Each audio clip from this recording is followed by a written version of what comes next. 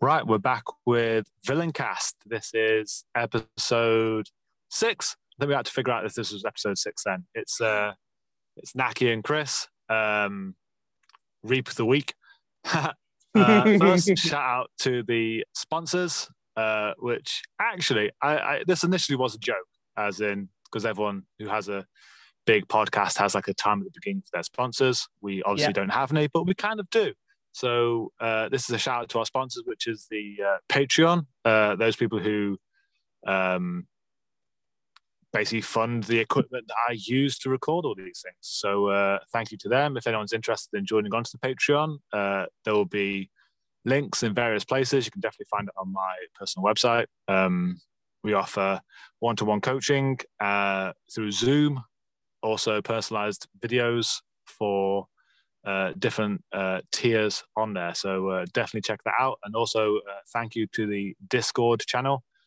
You give us these ideas that then me and Naki talk about each week. You can find this, or obviously you're listening to this podcast already, but we are now on Spotify, Apple Podcasts, Google Podcasts, Amazon, Podbean. I'm sure that list is only going to grow. Yes, hello Naki. Hola. How are you, Chris? I'm good, thanks, man. How are you? It's been a while since we last spoke, let alone anything else. Yeah. You've been busy though. I was listening to that Preet's podcast. It was a good podcast, wasn't it? Yeah, it's quite cool. Yeah, it was good to poke into his head a little more. This podcast that we're doing right now, the next one, or the one after Preet, before this one, if Josh McKinney hasn't come out yet, but that's a really good podcast that should be out before this one hits the airwaves. So definitely check that one out if anyone out there is listening. And then up later on this week, we have Johnny Buck, ex-MMA fighter. He runs Rogue in Asheville, North Carolina. Definitely listen to that podcast because that's going to be a lot of fun. So we've had the Discord channel going in the background at all times. It's growing day by day, and the discussion's getting more and more interesting. The topics that kind of came up this week that I want to talk about is we've kind of like to congealed it all together into one full topic of discussion, and it's regarding sport aspect of jiu-jitsu and how to incorporate the sport aspect of jiu-jitsu even as a beginner, and how to change your mindset from the usual way that BJJ is approached and taught, and how you can kind of modify that to get better outcomes. So the first part I want to talk with Naki about is the idea of jab cross, and it's obviously something that it's inherent to boxing. Like you throw a left and a right, or a right and a left. Wrestling, they have it, and we'll get back to that a little later in the podcast. But Brazilian Jiu-Jitsu, it's only something maybe that's done at a high level or a high competition level, and even then, it's not. It's only a few like high-level competition coaches that maybe talk about this idea. I know on the Discord channel, there's been numerous people who have mentioned other coaches that have done it, but we aren't interested in that. It's like, how do we then take that information and give it out to everyone?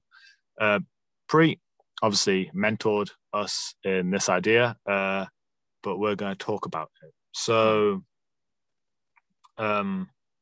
see, it does exist, man. It does exist, but they don't talk about it in that way. Like the prime example before this stuff, when we did a position like dogfight, and we have the underhook, and we push one way, and we go for the knee tap. If they fall, when they push back, we can roll them. But we've never referred to it as 1-2 until we actually sat down and thought about it. Oh, this is a 1-2, because we're actually faking one way and then going the other.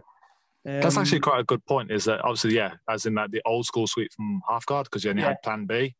That's probably one of the only techniques I was ever taught, really, that it was there was this 1-2 option, except it was taught like a singular technique, as in this was the technique, and there wasn't like a free form to it. And this is I agree. Yes. where I want to go to with this is that a lot of jiu-jitsu is taught with like straight setups, as in this is my position, this is the middle, and this is the finish. And this is what I want to kind of circle around today, is this idea of a beginning, a middle, and end. Yeah. And so usually, especially if you have a seminar of someone or a coach is teaching, they'll teach a beginning, a middle, and an end to a technique. So it's the starting position, a setup, and then there is a finish. Yeah. And then we try and replicate that. And we drill it over and over, beginning, middle, and end. And then we try and do that in a sparring, and it doesn't work. It doesn't work. No, that's the infuriating thing, is in how many times have you learned a technique in jiu-jitsu and then you never get to use it. Maybe like in the future against a white belt or a beginner or someone who has no idea, who wasn't there on that day. Yeah. And you're so excited. But then you've learned a technique and you've had to wait X amount of time to even pull that technique off. Yeah. Is there a better way of doing this?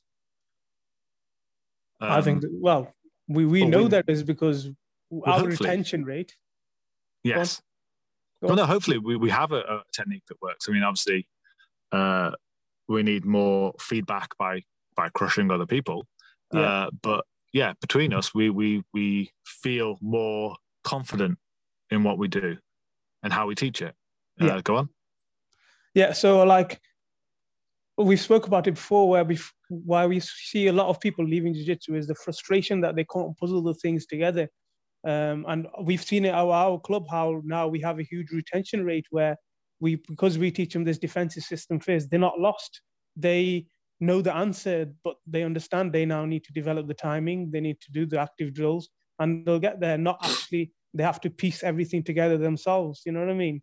Yes. And if you speak to them as well, they'll tell you that it's because they understand it. Whereas, I know myself, even I didn't understand it when I was about 2 years into it, until the preach stuff came around, and it was that light bulb moment. Oh yes, this makes sense. You know what I mean? And it just got intriguing, and the progress just went on and on and on, and it's still ongoing because we're always finding new stuff, new things to play with, and just because of them principles, and just because it hasn't been explored before, because the defense has been so easy. Well, to try and explain then how my teaching methods have changed since even getting my black belt, really, is, and Naki can attest to this. Yeah. And hopefully people can take some of this. Hopefully if they want to try it, give you feedback on it, please comment on wherever this is, or go on the Discord channel. It's probably the best place. Is I came in at a time where I had to learn via YouTube or books or going to different gyms. I've had a coach for a short amount of time, and it was the atypical. Everywhere I went, it was, this is the beginning position. You do something that requires your partner to move in a specific choreographed sequence. Your partner does this and this, and then you have a finish. And then usually the questions that come and arise out of that is, what if they do this? What if they do this? And then you have almost like a Rolodex of techniques where you then, say if you've got like a pass from half guard or a pass from close guard, you then have to go and hunt more passes. You try and I've got now 5 passes from close guard, all for different circumstances. And this is where then I obviously started teaching, because that's all I knew. But over the past couple of years, the way it's kind of changed is that I now teach, there's the beginning, which is the position that we're going to start in, like guard or whatever. And then we're going to look at the end, where we want to end up. So the actual finer details of the sweep or the submission. And then the middle is kind of open to interpretation. So there'll be movements, like we'll work backwards from the position or sweep or submission or pass or whatever. But then we'll have free-forming ideas of how to get there. And this is what I mean about jab cross is, for every situation you think you're in, there is a completely opposite idea. As in, and this is one of the fun things I love to play. And or see in people is that when you get stuck into a singular mindset, as in, say if you're in someone's guard and all you're trying to do is pass, try and defend yourself against sweeps or submissions, but you're just trying to pass. You're just throwing jabs. Yes. You can sneak in leg locks. I know it's kind of talk though as a dirty word. Oh, you didn't pass the guard. You just went for a leg lock. But being able to threaten passing and have their legs move a certain way and then throw a leg lock when the least is suspecting it is that cross. Or become a super obvious, try and like leg lock them. And when they panic that you're going for their legs, pass them. Exactly. Or it's just, I mean, the best setups for a lot of guard submissions are sweeps. Because when someone's massively off balance, they are very susceptible to being submitted. Like it's if you just try and get someone who's just posture broken, it's very difficult. But when you look at the end product and look at the basic minor holding position before that submission or that sweep or whatever, then you can kind of freeform your way to it. And when you start to incorporate different things together and like, so I don't want to, I've said this numerous times, I don't like the idea of people doing drills for numbers. It's stupid. I like the idea that you can look at something once, twice, really get into it, know what you are aiming for, and then take previous knowledge and play with it at various levels of resistance. Yeah. So when you're least comfortable with it, have your partner be very compliant, but as you feel more comfortable, and feed back to them. That's so important with jiu-jitsu is conversation during drills. If it's silent, there's something horribly wrong going on. Yeah. And say like, oh, can you give me more resistance? And I'm just going to play things. And then like make it a bit more sparring-esque, as in you're going for that triangle, bump them around a little bit, slip their arms, slap them down. Because this is basically where wrestling, it's wrestling. You have, you taught a single leg or double leg preferably, the mighty throw. And then you figure out parries and setups to it. As in, you do knee taps, you do fake snap downs, you do fake arm drags, you do parries, and then you find angle various, off everything. Exactly, footwork, movement, faking things, and all of a sudden, like they'll move a certain way, bang, you get your double leg. But if you just go hunt that double leg, you're probably not going to get it. But if you say fake a double leg and then I don't know, snap them down or something when they've come down, brilliant. There has to be this play. And again, wrestling had it right. It's not just always taught, start, this is my setup, finish. You taught you finish, the minutiae of a double leg, and then all the different things setups you could then figure out. Yeah, play. And it's judo, again, had it kind of right. It's this idea of randori. You're taught the throw, and then you're given drill time, which is not sparring, but it's you're doing the techniques of the day at varying resistance. These two are sports. Brazilian Jiu-Jitsu, despite how much we are confused about what we are, we don't play these. I know you've done wrestling before as well, haven't you? You went to Ranji's Club. Yes. Yeah, Wolverhampton Wrestling Club. And obviously you've done boxing as well. Yeah, I did boxing before jiu-jitsu and all that. So yeah, I understand stand-up. Done a bit of Muay Thai, but not too much. But basic kicks here and there. Yeah, and you can see where this was like all fit together. Yeah. Since we've started teaching, how because obviously I started teaching as a blue belt, so quite early in my, jiu-jitsu career, and then I was teaching how you were teaching, and then obviously as you developed, and then I was watching you, and then I was changing my style as well because I could see it working for myself, and I was like, oh, this makes sense. So, if it was making sense to me before, then if it's easier to make sense now, then it's going to make more sense for people to stick around because they're not going to be lost. So, taking all them ideas on, Preet's ideas, like you said, our teaching has completely changed. And I use boxing and just stand-up in general, the concepts of stand-up so much now before Corona when I started teaching. And even now when I'm looking at techniques in jiu-jitsu or wrestling and I'm thinking, it's stand up. It's exactly the same. They're using setups to get to the end goal. And there's feints, there's jabs, and the equivalent of a jab, you can have in jiu-jitsu as well. You're always Exactly. coming forward. You know what I mean? And well, I think that's an interesting. It's hard for people. I think it's hard for people to understand when they're learning one way and to come out of that and then to take another stance because somebody else says it works. I don't know. Some people will give it a try, and I think the people who do give it a try do tend to stay on. I haven't met anybody yet who's used this new method of learning and basically gone back to what they were doing before. I haven't met anybody like that yet. I think one of the interesting parts as well is it's not just about tying outcomes together like sweeps or submissions. I think there's also a lot of play in the middle, and this is like very prevalent in guard. And again, I've been to these gyms where close guard is a prime example, and you can see a lot of jiu-jitsu like ideas in close guard, where all they can do is posture. It's just posture, posture, posture, and every pass you've ever seen is stand-up posture. And so you get your head broken down, and you just try and posture. You try and hand fight them, and just try and posture again. And this is like jabbing repeatedly. What if you could stack in? If they broke your posture, go forwards. And then all of a sudden they want to push you away. Well, then you got your posture back. They gave you your posture back because they were like, no, screw this. I don't want to have my head crushed anymore. Oh, yeah, that's another taboo thing, ain't it? Like, people don't stack in close guard. I forget about it because that's all we do now.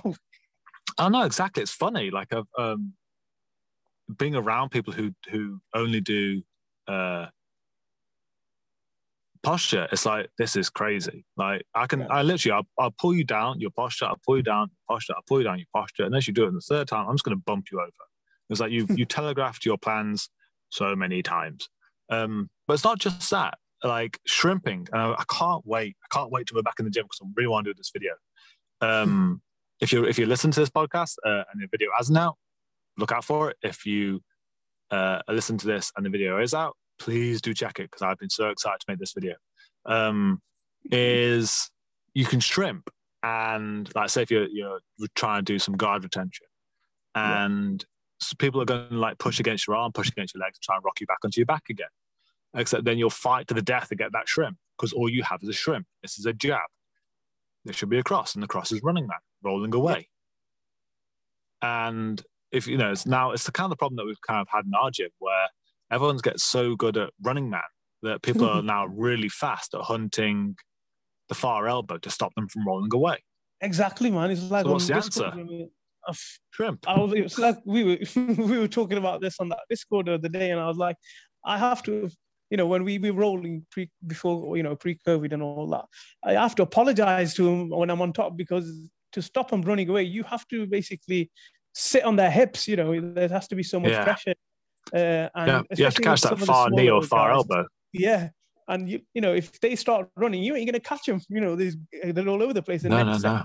They're in guard or they're really standing up and you're like, oh, man, this isn't nice.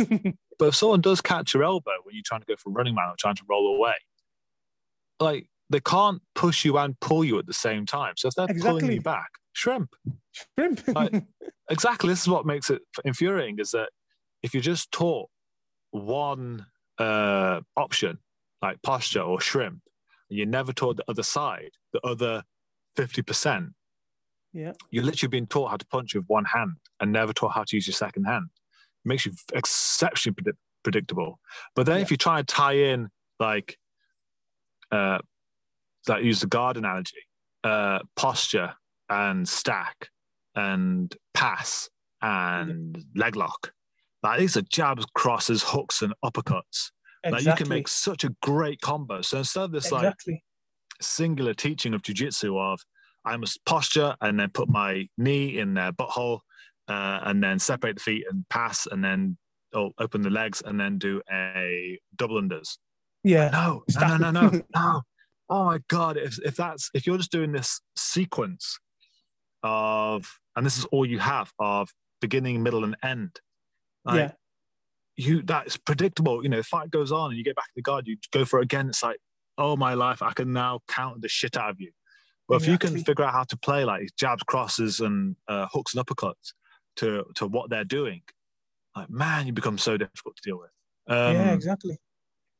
And so this kind of then leads on to the question of stand up. Is like a few people have started asking us in Discord, so how do you take Preet's teachings or whatever this defensive jiu-jitsu or like whatever we're saying and carry it over to stand up? And what makes it even funnier is a lot of this is stand up. Yeah. We took ideas from stand up and brought them to the ground. And this is what I think I said on the defensive BJJ, how to defend everything in BJJ video that did Globetrotters camp, is grilled chicken, like the initial kind of position. I think me and Preet look at it a bit differently. I see grilled chicken as like you can rotate it all over, like rotisserie chicken. But the guard position of having your knees next to your elbows and like the core principle of not letting anyone behind your head, in your armpits, or behind your knees, that like stand up in that exact same position, it's wrestling or guard passing. Like it's the grilled chicken position is just a wrestler's stance fallen over, and all the principles remain the same. You have to jab cross, you have to change levels, you have to attack behind the knees, behind the head or the armpits, and then control them. Like how is that any different to wrestling? We have taken wrestling principles, sport principles, and taken it to the ground, and actually it's kind of funny that it's kind of been lost in translation that all of this is stand-up sport game taken to the ground. Like how do you take it down? How do you apply it to stand-up? It was stand-up. Yeah, exactly. It's all the same, man. We say this all the time. Whenever I teach, I always say it is stand-up. If you understand stand-up, you understand grappling. It's just because it's been lost in the way it's been taught in so many different styles. But I mean, thankfully now it's coming back to that style of learning, and hopefully, it'll probably be for the better when we have more people training jiu-jitsu or grappling. Hopefully, yeah. And like, I think kind of going on to the nomenclature of jiu-jitsu or grappling or wrestling, I think it's I think I spoke about this with Josh, and it's problematic in that I may have dreamt it. I have no idea. Things have happened since then. And yeah, so grappling is like a large block of mass, whatever you want to look at it as. And every grappling-based art, so judo, Greco, freestyle, catch, uta livre, no-gi jiu-jitsu, gi jiu-jitsu, submission-only wrestling, is all just blocks off that initial block. Yeah. Like we've taken a smaller section of that bigger mass and then put it separately. Yeah. The size of the block is dictated by the rule set, and the size of the rule set that has taken a smaller section. So wrestling, with it being no submissions and no cloth and put someone on their back, is a certain section. Yes. Judo, not being able to touch the legs, only being able to grip the gi or whatever from standing, and having 15 seconds on the floor, whatever it is a different section, small section. Brazilian Jiu-Jitsu, where like IBJJF, gi, Brazilian Jiu-Jitsu, it's okay, takedowns, so it incorporates a bit of judo, a bit of wrestling. Yeah. A lot of ground fighting, but then no legs, no leg locks, dirty technique. Yes. No. Exactly. And so I think if you can look at the concept as a whole, it applies to all these different fragments of grappling. Because if it applies to the big sludge of grappling, it should apply to the rest of grappling. And so try to take the ideas of like what Preet is talking about here or in wrestling and then try and apply it somewhere else. It should be universal. It should just go across because it's grappling concept, not style concept. Yeah. Otherwise, I may have just talked for ages. Yeah. No, but the rules do definitely limit, what you can do, what you can't do. And if you can understand it, like you said, as a whole, you will understand grappling and you will progress much faster and much quicker.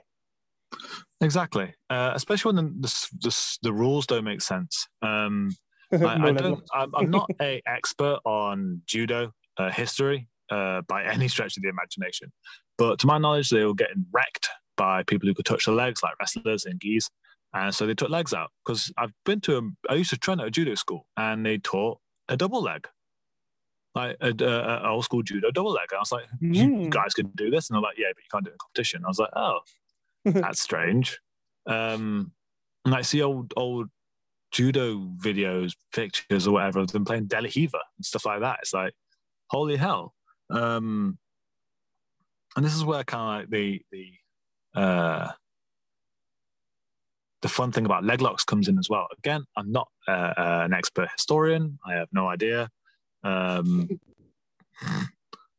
But for anyone interested, like, to my knowledge on leg locks is it's actually based on a bit of, I may be wrong. I'm hand on heart. Please correct me. I am a fan of history, and this is all hearsay and stuff like that. So if you've got better knowledge than I have, please comment and correct me. I will offer a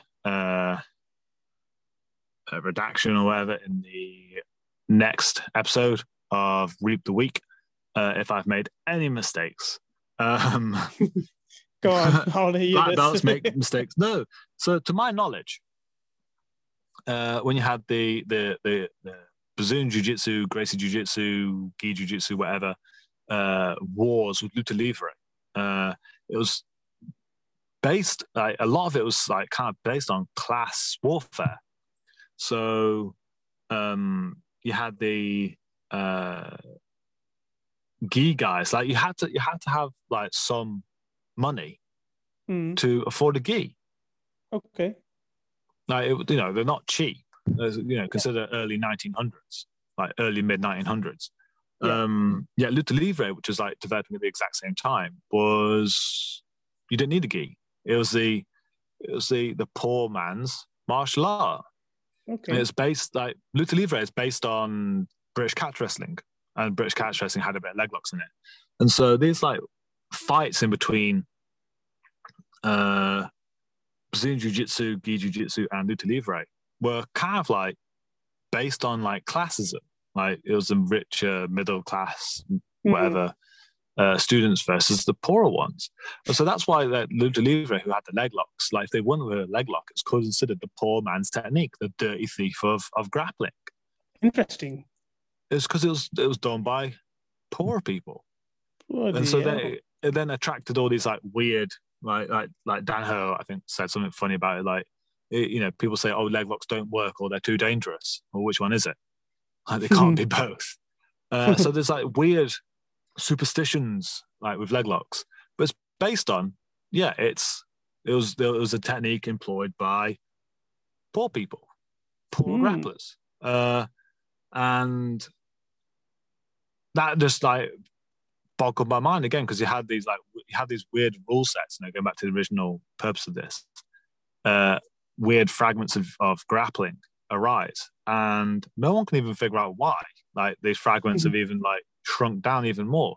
Like, why aren't we playing legs in jiu-jitsu? Like, back to the beginning. It's obviously not a danger problem. Loads of people playing leg locks. So why isn't it missing? It's based on class. Why aren't judo guys touching their legs anymore? It's because they're getting wrecked by people who are really good at grabbing the legs.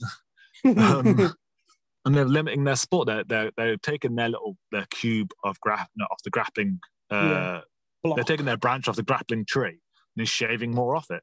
It's like, it's horrible to watch. Back full circle.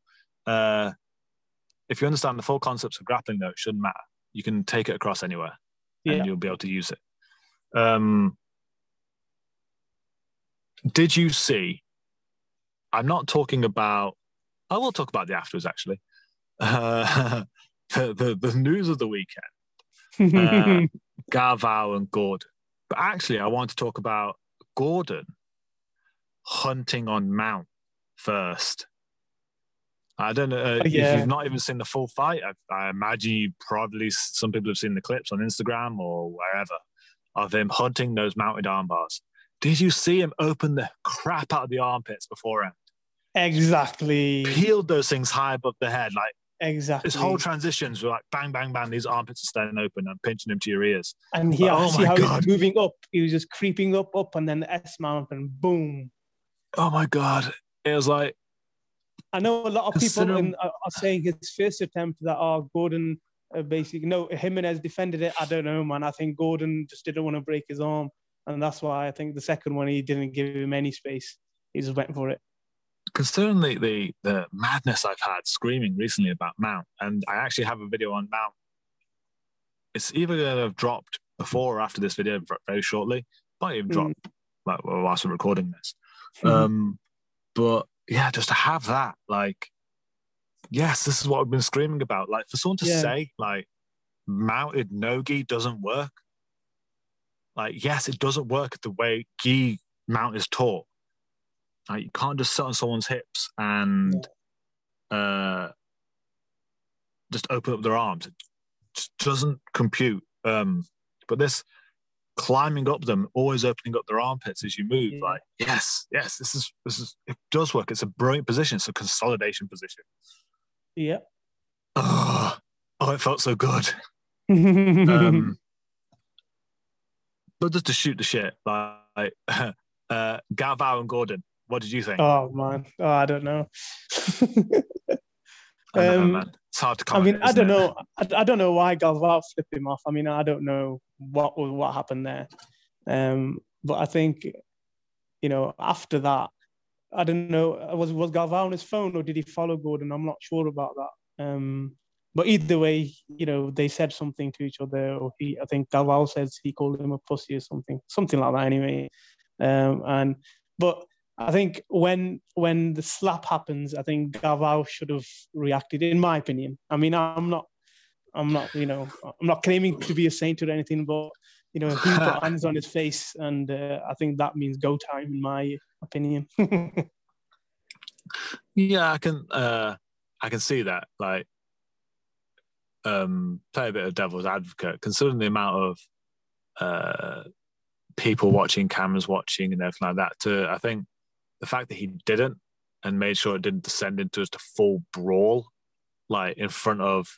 I mean, we're always, we're trying to climb out of MMA's shadow. We're trying to climb out of the shadow of, savages, like who congregate in weird places and hurt each other. We're trying to look as friendly and as welcoming as we can. MMA is doing okay with that. Occasionally, you have the mad stuff happen, and it does maybe set us back a little bit. It's not much, but you can see where the arguments will come from. The opposite side to that is it's fighting. There's adrenaline, there's testosterone, and there's all sorts, and you'd expect it to kick off. But for example, if you're watching something like football or something, and when you see these footballers fall over and start fighting, and you think, this is, you don't want to see it there, because you're playing football. Do something with the football. You know what I mean? I guess it doesn't hurt their reputation. Exactly. But when you're fighters, there's all sorts of things on the line, egos, all that other stuff going on, and there's cameras. You've got to react. What's going to happen afterwards. It could. Look at the hype it's created, though. Do you think Galvao will say yes now? What do you think? I think, I think it'd be hard for him to like back out of it now.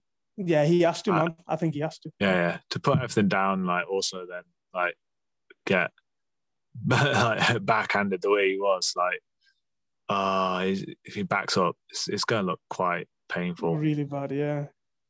It was unfortunate. I don't know if it's too much of a black eye in our sport, but it can. Like, as Craig Jones joked, it's like Gordon still stole the main event. Didn't let him have that time in the sun. Like, does anyone remember even Craig Jones fighting? Like, Gordon won, I saw his Instagram afterwards. Galvao. And then Craig Jones was in there somewhere. What do you think about returning? Like, how hopeful are you of things resuming some form of normality when we get back? Do you think people will return into jiu-jitsu in the UK, or do you think there'll be a bit of a lull before it happens? Do you think people will be worried about COVID like now, or do you think the perceptions of it have passed, and people just go jump like out into clubs and pubs and jump out into gyms and pretty much try and return to normal as fast as possible when we're allowed to? Do you think jiu-jitsu will recover, or do you think there's going to be a bit of a lull where it's just going to be savages? I think jiu-jitsu is going to boom, I think. And I think there's a few reasons for that. Number one, people have put weight on, and the prominence of MMA, jiu-jitsu and everything. You know, MMA was only when people were sitting at home. UFC was the only sport in the world that was operating. You know, the amount. To be fair, that's not too far off. You know what I mean? The amount of fans they would have probably made potentially. You know, people who and obviously people who research online as well and see the testimonies of people who do jiu-jitsu and who do MMA and stuff. You know, but it could also go the other way. It's hard to judge what people's perceptions are at the moment. You know, some people, follow all the rules and believe everything. Some people believe everything but don't follow the rules. And so I don't know, man. It depends who you talk to. Well, this is kind of like where I want to go with the question. Is obviously it's a topic you can discuss with anyone if you think jiu-jitsu is going to return the way it was. Yeah. But what I'm interested in is that, in this kind of like quiet time where only a few gyms have been training, like in the world or whatever, a few countries, should I say, Preet stuff's really like taken off. And a lot of our Discord members are UK based, which has surprised me. I remember when we first started doing the Preet stuff, like he was coming over to visit us like 3-4 years ago. Yeah. Like a lot of Europeans. I had to convince so many people of nearby gyms, like, oh, this guy's pretty legit. And now the amount of people who like contacted me up and down the UK saying, where are you guys based? Like, I'm interested in coming to feel this stuff. We want to come roll. Like, and this is what I'm thinking is like, if people do return to jiu-jitsu and it recovers after COVID and people start traveling, I'm really excited to see where this stuff goes. Like, the more people working on it, the more brains we have attached to this. Oh, man, I'm interested to see. Compete. I can't wait to compete. Oh, dude, it's going to be so interesting. I want to like find a way of like keeping tabs of anyone. And I admit the Discord channel is the best place for us, especially with us, like of how people are doing with this as they come back, and how maybe coaching has changed. Like people are like explaining it to new. If there's going to be a big influx of new people, how are these like gyms that are starting to adopt this going to change how they're doing it? And I'd love to hear the feedback of how that actually changes as well on this new influx of beginners. And so, if anyone's like listening to this, like, I don't know, actually, you'd be surprised, Naki. Like, I obviously get the stats of people listening to this, and it's hundreds. Wow. Like across the podcast, it's like we're getting a lot of listens. And I'm like, nice, man. Oh my God. Like, why? Somebody wants to listen to us chat shit. Like, why? For an hour every week. There's poor people. I can imagine driving to work or something, just like want to listen to me and you talk. Like, reap the week. Oh, Jesus. Like, it's poor folks. But anyway, to those unfortunate people who find like us interesting to listening to whilst commuting or doing whatever. Please go on the Discord channel. I'll try and make sure that the link is more prevalent. It's good fun. But definitely go on it. Like, even if you don't contribute, if you don't have any questions to ask or you don't read the messages or anything like that, just leave us feedback of like how things are going. I read every message on there, even if I don't reply. Oh, it is. I know you love chatting to everyone. Some of the other members, who are in there, the people in there, it's good. They're contributing and they're answering some of the questions for us. I'm like, this is sick. People understand what we're on about. That's like a weird little brain trust, isn't it? Yeah. I'm like, I agree with this guy. Yes, you're on the same wavelength to you. Yeah. And it's good because it's no longer just us figuring it out. It's a growing community of like, especially as when I was talking to Preet about it. I don't think it was on the public podcast, but I know we talked quite a bit before and afterwards, and like that thing's grown in the exact same way. And I said it's amazing that we're going to have so many people like working on this. It's not just him and his little gym or bigger gym now. It's so many more people, and any way I can kind of tap into those people who are playing all these ideas, playing these new coaching methods, like, who are listening to Danaher and Lachlan and their coaching ideas.